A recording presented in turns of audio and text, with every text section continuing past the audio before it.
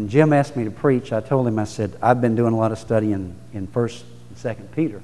And I think those are two books written for you and I today, in this time. And I just am amazed at how much relevance what Peter had to say in those two little short letters to where we live, to where every one of us lives, whether saved or unsaved, where we are today, and certainly to those of us who are saved. So what you should do is open your Bible to 1 Peter and just keep it open there.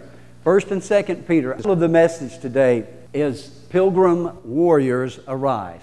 And that sounds really strange, to call a pilgrim a warrior, but you'll get it as we go through it this morning.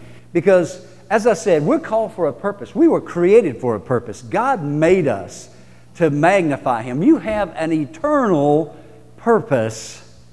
And so much of what we are caught up in today is limited to this world. Our vision, our sight, our understanding, our work, our effort is so confined to this world. Inside of each one of us is a creation. It isn't the physical, it's the spiritual, it's the spirit of man that was made by God to fellowship with Him and to enjoy eternal life with Him.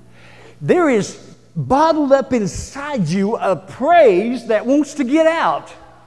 There is bottled up inside you a shout. There's bottled up inside you something that says, is this all there is? If this earth, if this life is all there is, then I missed something, because there's something inside of me that says there's got to be more than this. How many can relate to that? This world is passing away. Everything in it is decaying, dying. You are dying, in a sense. Your body is dying. But you see, friend, you're not in the land of the living.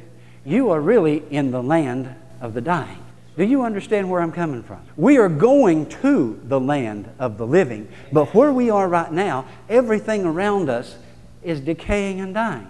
Why in the world do we fall in love with the things of this world? And why in the world do we spend so much time on the things of this world and so little time on preparing for that eternal, glorious entrance into His kingdom, where we will forever be young? Hallelujah. We will forever be well. We will forever be blessed. And we will never have want of anything, because why? Jesus is there.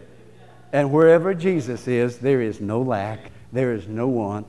And buddy, we're going to be with Him. I was worshiping this morning, and somewhere in the process of talking about worship, or Jim was talking about worship, and the Holy Spirit said to me, Jim, in heaven, it's like this 24/7. 24/7 in heaven. That's a good one, ain't it? 24/7 in heaven. Hallelujah.